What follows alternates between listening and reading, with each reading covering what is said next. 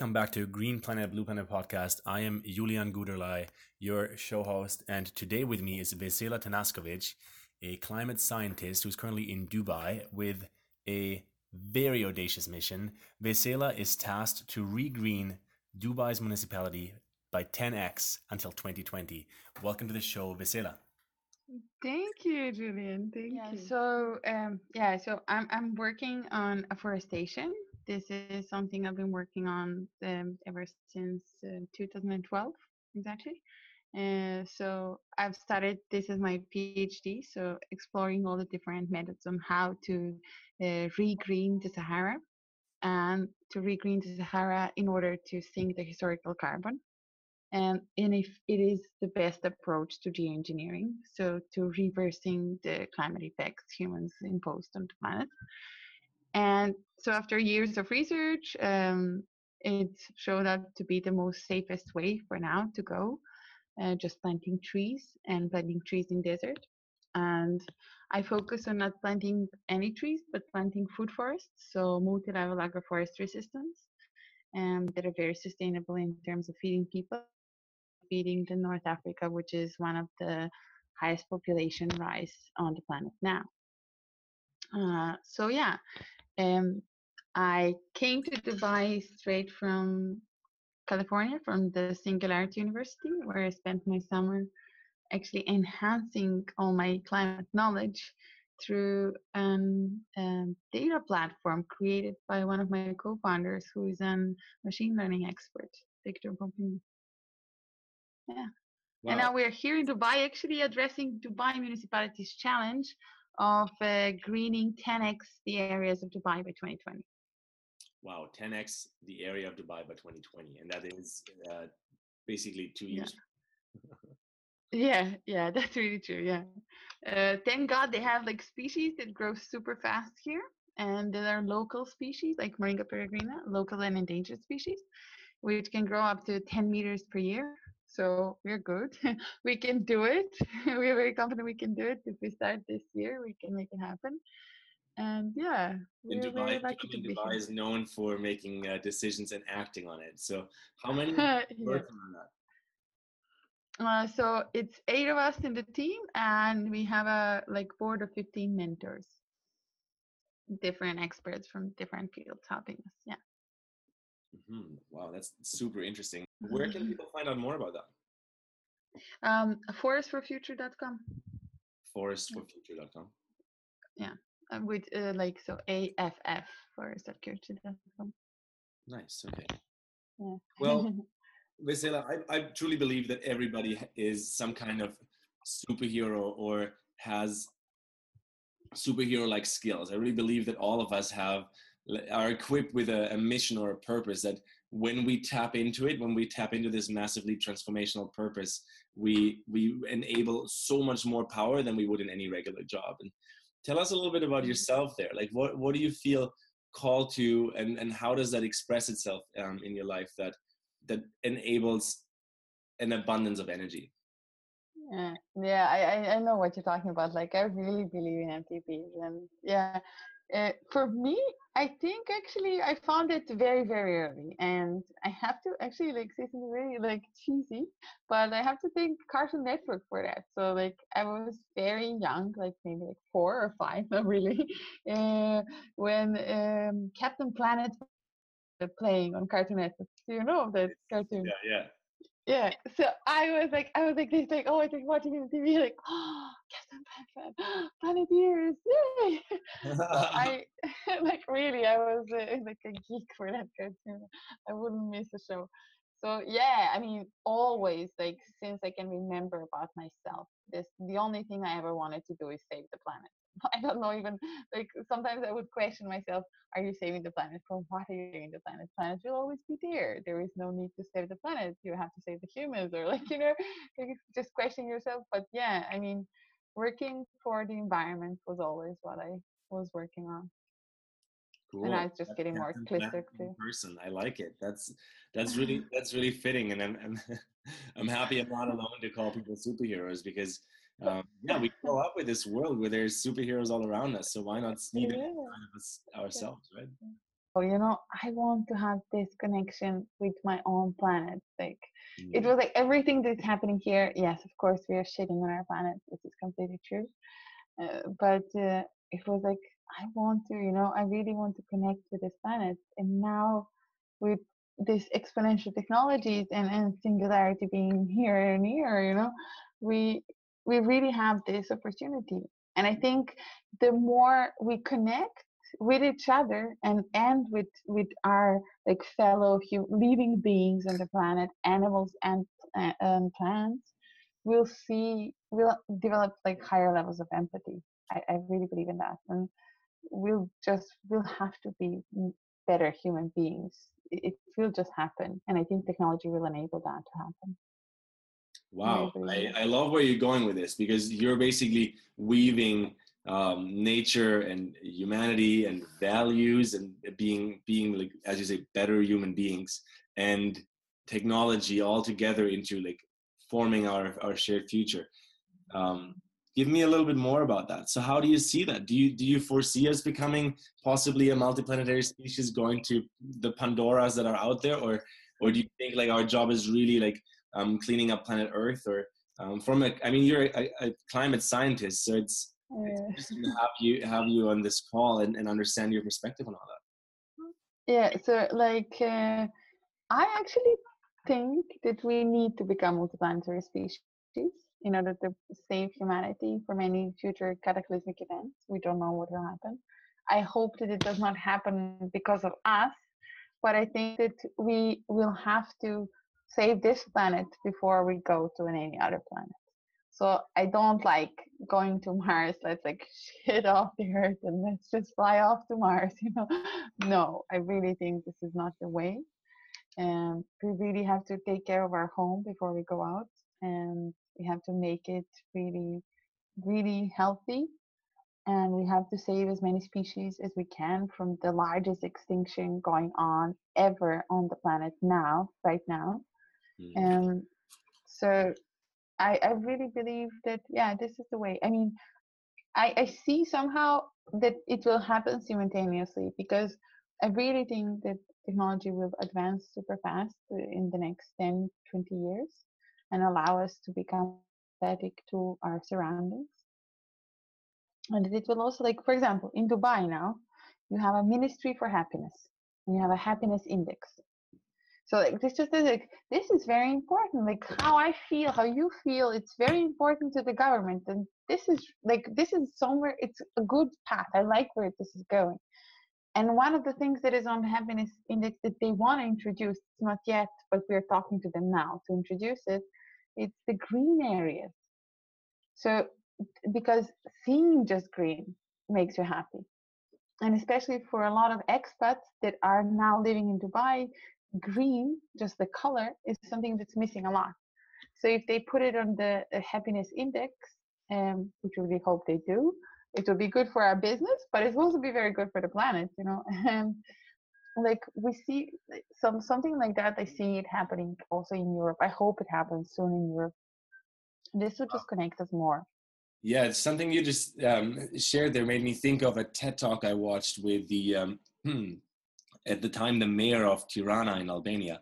And I believe the story goes like this, that he had very small budgets to make a social impact in his community, because the city of Tirana didn't have budgets to abundantly spend on everything. So they decided to actually apply color therapy and paint big murals. Basically what they did is they just painted colors on former Soviet housing blocks, and the change of behaviors in the human psychology and the way people live with each other, like decrease of crime rates, decrease of psychological aids needed. Like people were overall happier simply because they were exposed to more color and different colors. So I totally dig this. I think there's plenty of proof about that. But then on top of just the color therapy, what you guys are doing in Dubai at this point is basically you're not just regreening, but you're literally bringing plant life and oxygen and a form of kind of understanding that, yeah, we are building cities around the world, but we're also part of nature. We are part of this cycle that that needs trees and plants as much as it needs humans. Yeah. No, definitely. This is really what we're working on, and we really hope to be able to influence Dubai municipality and laws in Dubai more. We are even thinking of like proposing some laws where they'll have to put like green facades, you know, on each building, because Dubai has so many glass buildings that they increase by reflecting the sunlight. They increase the inner temperature of the city so much. Right. You know, so if you like, if you put shaders or if you put better even plants, you'd save so much even electricity on cooling down the buildings, and let alone the inner city temperature. And Dubai is one of like the air in Dubai is quite polluted, so it's not a good air quality. So introducing new species, especially green walls, is a way to go, you know, for the city. Wow, it makes me smile personally, to be honest, because first of all, trees make me smile. I live on the west coast of Canada in a rainforest, so I am a big tree lover. But you know what actually makes me smile is how simple it can be. Because I mean, we are a nature creature on a green and blue planet, which also happens to be the name of the show. And as we're building these high-tech cities, we are reminded at some point that if we are not in an abundant green zone, something is off, right? So let me ask a question here specifically. Are you guys also planning on growing food, or is it just green for happiness index and air quality? And So what we are working on, so our core technology is a data analytics platform that is able to locate the areas all across the world which can be green within 5 years or less. So, and in this method, what we are doing is we are preserving water, growing food forests. So in Dubai, it's like an ecosystem restoration approach. So it starts by introducing local species and building on top of local species with new like agricultural species. So yes, we are planting food forests, and they're multi-level food forests. And it depends on the region and of course of the farmer's wishes what it will be producing, the food forest. But it's always connected to ecosystem restoration and benefiting the local ecosystem and endemic species in that region. They're always 60% represented, and the 40% is for agriculture.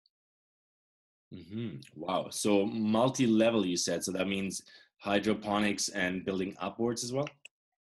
No, it's very much biomimicry. It's looking, if you look at now the native forest, like real forest, like primavera forest, it has usually some 7 layers. Yeah. So the first layer is the canopy. Then you have the mid-sized trees. Then the shorter trees or the shrubs. And then you have little like vines that grow up. You have the cover, so the ground cover. Then you have the root plants, and you have like the windbreakers, the tisks and shrubs that work like that. So these would be the 7 natural layers of the forest. And it's just picking within each layer, picking the correct species you want to bring into the ecosystem you're creating. This is fascinating for me. I'm like totally mind blown because I feel like literally, and we talked about that before we started this recording. This is literally what I want this world to turn into. So I'm so glad it's happening. I'm also very happy. Like for me, it's been an awesome ride. Like I finished my PhD research, submitted for the patent, and then it all began, and I still haven't had a chance to go to Vienna for like only a month to defend this. So I hope to do that very soon. But yeah, everything is like really fast, and I'm happy that people are open to this, and I'm happy that people are interested in supporting our project. Actually, yeah. I mean, you said something very, very remarkable there a couple minutes ago, that you believe in a multiplanetary existence, yet what I heard you say basically is that first we got to, heal the planet or save the planet or clean up the planet.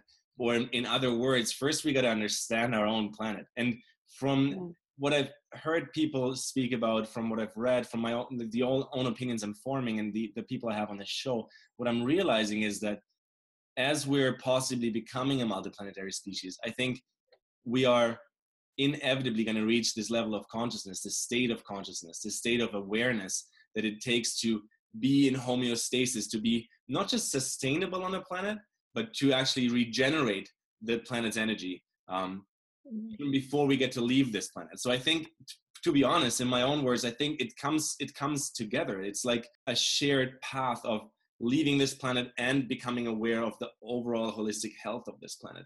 What I'd love to understand from you, Vesela, is like, you've just been to Singularity, now you're in Dubai, so you're kind of moving through the apex of our global tech society. How does that weave in with nature? Like how do you feel people receive nature and afforestation as a topic?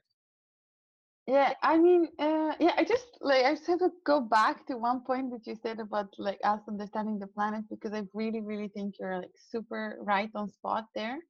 Because I don't know if you know this, but Sylvia Earle, she's like this amazing Wonder Woman, scuba diver, scuba babe, the most accomplished scientist in underworld. She says something which is very much true. We know more about the surface of Moon and Mars than we know about the surface of our oceans. And this is like sad. Like, this is really sad. How come we don't know about our own planet? And yet we know so much about Moon, or Mars. So yeah, I think you're right. We have to understand our planet. And this is where technology comes in. In order to help and heal our planet, we have to understand it. In order for that to happen, we have to map it. We have to know it. We have to collect the data. And data is collected through technology, like the best way so far. So yeah, there was recently an X Prize open, and I think it's still running on the best like ROI, like underwater drone that goes and maps the areas. So it's still ongoing for all the people who are listening and may be interested. This is very important, I think. Yeah. And it's, for me, it's very important. Like, ecosystems and diversity of our ecosystems is very important. Preserving our ecosystems is very important. And yeah, so like connecting onto the oceans, a lot of people know how endangered the coral reefs are, as an ecosystem, because of climate change and because of the acidification of oceans that is happening due to excessive amounts of carbon in the air. But not so many people know that the desert ecosystem is the one that is the most endangered, because even though deserts were always very warm, this is the most fragile ecosystem that does exist. They do have plants, shrubs, animals, trees, everything. But now with little to no rainfall, where there was usually a season when it rained once a year, a little, it was just enough. Now there is none because of the climate change. So the ecosystem in the desert is now becoming even more endangered. Like, every day nearly you hear this species is now endangered, this species is now endangered. And the green areas are not rejuvenating, because we have such species in desert that regreen with each coming of the rain. They just regreen. They pretend to be dead, like they go into this like metastasis, or I don't know how to explain it. Like, they're half dead, half alive, but then with the first water they regreen, and they're so long they do not. So yeah, I mean, for me, working on afforestation and desert greening is actually preserving the desert ecosystems and preserving the abundance of this ecosystem, and especially in like healing plants that we don't know. The very rich plants in terms of like medicine, nutrition, water cleaning. So like this native tree to desert is a genus called Moringa. It has 13 different species. From Moringa peregrine, which is native to Arabian Desert and Western Sahara and Eastern Sahara, to Moringa centelopea, which is like Sahel region, and Moringa oleifera, and all the others. So Moringa is considered by UN the tree that will save the 21st century. And it's such a like healthy tree. It's considered a superfood. everything's edible from roofs to leaves to leaf coats. The leaves have like, I don't know, 27 times more iron than spinach. They have so much vitamin A. They can be used to really like feed the humanity, to save the people from malnutrition, especially with like malnutrition in microelements, which is happening now all across America and Europe, where we have people that have like normal diets, but they're actually malnourished. They're obese, but they're malnourished because they don't have any vitamins. And this species is actually native to desert, and we should plant it. It's endangered, so we have to like help it grow. And yeah, so I love what I'm doing. Yeah, I love what I'm doing. Wonderful. That alone gives us so much power. I love that you talk about moringa. I drink moringa tea, and it's certainly very delicious.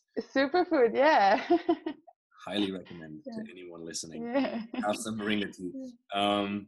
Cool. So we've talked a little bit about afforestation and technology and greening up the planet in that sense. I'd love to ask you my favorite question. This is a question I ask everybody who's on this podcast. And this question goes like this.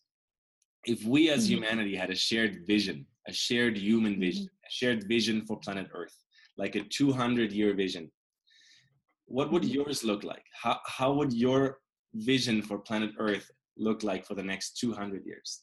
For me, we'll green the Sahara by 2030. And we actually will do that by engaging the local communities. And I think we're on a good path to do that. So what my team is working on very hard is acquiring the resources, because we are an NGO, acquiring the resources to publish all the data and put it out for free with all the locations that can be green the fastest, and then engaging the local farmers that live there, not to work on the field that is like 10 meters in the desert, but work on this one because this one has much higher chances of giving high value crops and products. And then, so yeah, the Sahara, it will for sure be green, and it will be an abundant food forest. So I think we won't have any famine. But on the other hand, something that really is of my big interest is global governance.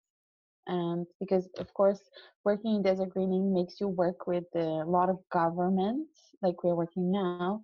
So the more I work with governments, the more I see that global governance is something that I'm super interested in. And yeah, I mean, I have a few like sidekick projects that I think are very important, and I hope to find time for them more. But it's how do we bring all the people together? What is this one thing that is now stopping us from uniting? You know, for me, it's the nation state. I do not see of a nation state. Because no, but I'm really, celebrating because... over here. I don't know if anybody could hear that, but keep going, please. Yeah. No, for me, so I come from Serbia, yeah. So since I was 5 until I was 15, I lived through like 4 or 5 different wars, depending on how you count it, and it was all because of a nation state. It's not that I don't hate anyone from Croatia, from Albania, from any. I loved everyone. Like, this is why I don't consider myself a Serbian or an Austrian. I consider myself a global citizen. And the sooner we create a blockchain passport identity connected to UN, the sooner we'll all be able to renounce our national identities and become global citizens. And for me, technology is the thing that will enable this. So, like, yeah, blockchain is the thing. UN is already working on blockchain identity. The sooner they open the blockchain identity to a mortal and say, okay, if you want to be a UN citizen, you can, global citizen, or you can be your nationality. And I think at least millennials will all like rush to become global citizens, and I hope that they come very soon. Yeah, I mean, this is really, really important. And the other thing which is important for me is global taxation. Yeah, I think our governments all have to realize that we have to have a unanimous taxation system that will enable everyone. So if we want to have any time soon the basic income, which I don't know if I'm pro or against because I don't see so much benefits in it, but we need to have a unanimous taxation system so that you don't have tax havens, which in some sense is Dubai as well, but that you are actually incentivized to pay your taxes, and then if it's a global government, they are redistributed equally everywhere in the world. No, it's very utopian, but I see. Well, we're talking 200 years, so part of the last 200 years is because I enjoy to hear people's moonshots. I enjoy to hear people dream outside of the box of contextual agreement and the ways we grow up and the ways our minds are conditioned. Because yeah, I'm very much on the same page as you. Nation states they are a logic of the past, and I'm not saying they're wrong. Which possibly they are, but I'm not saying they're wrong. It's just that it's a system that was invented at a very different stage of consciousness, at a very different stage of humanity. And now that we have access to technology and the blockchain and decentralized realities, it just doesn't make sense anymore. And as you said, like you're Serbian, right? I'm German by passport and German Canadian by choice, and certainly see myself as a global citizen. And when I look into my actual identity, it's not a German identity, it's a cultural identity. It's a cultural identity to Europe, to Bavaria, to the world, to the places I've been to the food I was being offered, to the dances I was able to dance, to the music I'm listening to. And as you said, like I think a lot of people actually are so pure in their love, and like, yeah, I love everyone. This is something I want to stretch as well. But you know why we love each other? Because when we share food and dance and song, there's no reason not to love each other. It's only for the fictional identities of a country or a government or somebody in leadership that starts a war over something minuscule or obsolete that we actually fight, and we go into separation. I think I always think, of course, there are so many possibilities, but what I see is like this two or one possibility in which we have this global governance and we have this very local, like very regional, like, I don't know, like city or like a little bit outside of city governance that work together closely, you know. And this is where you're coming, like the culture. Yeah, it's culture is what builds you, you know. But then now, like for me, okay, yeah, I did live most of my life in Serbia, so yeah, I can say that culture-wise, I was shaped by that. But then the moment you change your surroundings, the cultures change as well, you know. So this is why I think we need to have this global nationality. And when you think about it, nation states are so young; they're like 100, 200 years old. Nation states did not exist before that. There were kingdoms and stuff like that, but nation state is its current formation is a very, very young thing. Absolutely. And then there is this phenomena of the overview effect, right? When people leave the atmosphere of the planet and look back and see, oh, we're all on this green and blue dot together. And we just talk about multiplanetary existence, and we know that people in Dubai and the west coast of America talk about that quite a bit as well. So I think it is, and I know for a fact that Elon Musk just showed a presentation a couple of weeks ago about one cargo ship to Mars in 2022. So that's 5 years from where we are today. So I think this is becoming a reality as our technology is exponentially upgrading. And what it really like brings up for me personally, and maybe we can talk about that for a minute or two here, is the term evolution. It's like as if when we talked about evolution when I grew up in school or with anyone else, it's as if it's a history book and as if Charles Darwin made the laws of it. But evolution is something that happens every day. It's what we're living. Yeah. I mean, yeah. I agree with you 100%. Like of that part of evolution, I'm very scared. Like there I see like I don't know, I hope we very, very soon develop some very intense and strong empathetic tools that will connect us all. Otherwise, I'm like very scared about like our evolution, because you're so right, it's not a history book. Now, like in August, the first human edited embryo was released in US.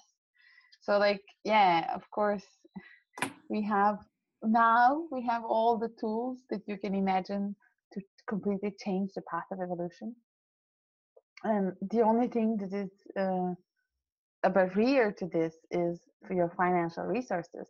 So if we are not moving very faster to the abundance equality Peter Diamandis talks about so much, where everybody has so much money and everybody's fine, we are about to face like a human bifurcation of the species. We'll have the super ultra mega rich that are genetically enhanced, that do have gene modifications, Neuralase, that do have implants and chips that are connecting them to the internet, and they're super super smart, probably with their own AIs enhancing or augmenting their realities in the most like nice and perverse way you can think. But then on the other hand, you'll also have the humans that are not enhanced in any way, that are coming, not even, doesn't even have to be like Africa, it can be Europe, it can be America. Silicon Valley is the most poorest place I've seen. Like I've never seen so much misery that I've seen there. Like as I said, 10 years I lived in wars, but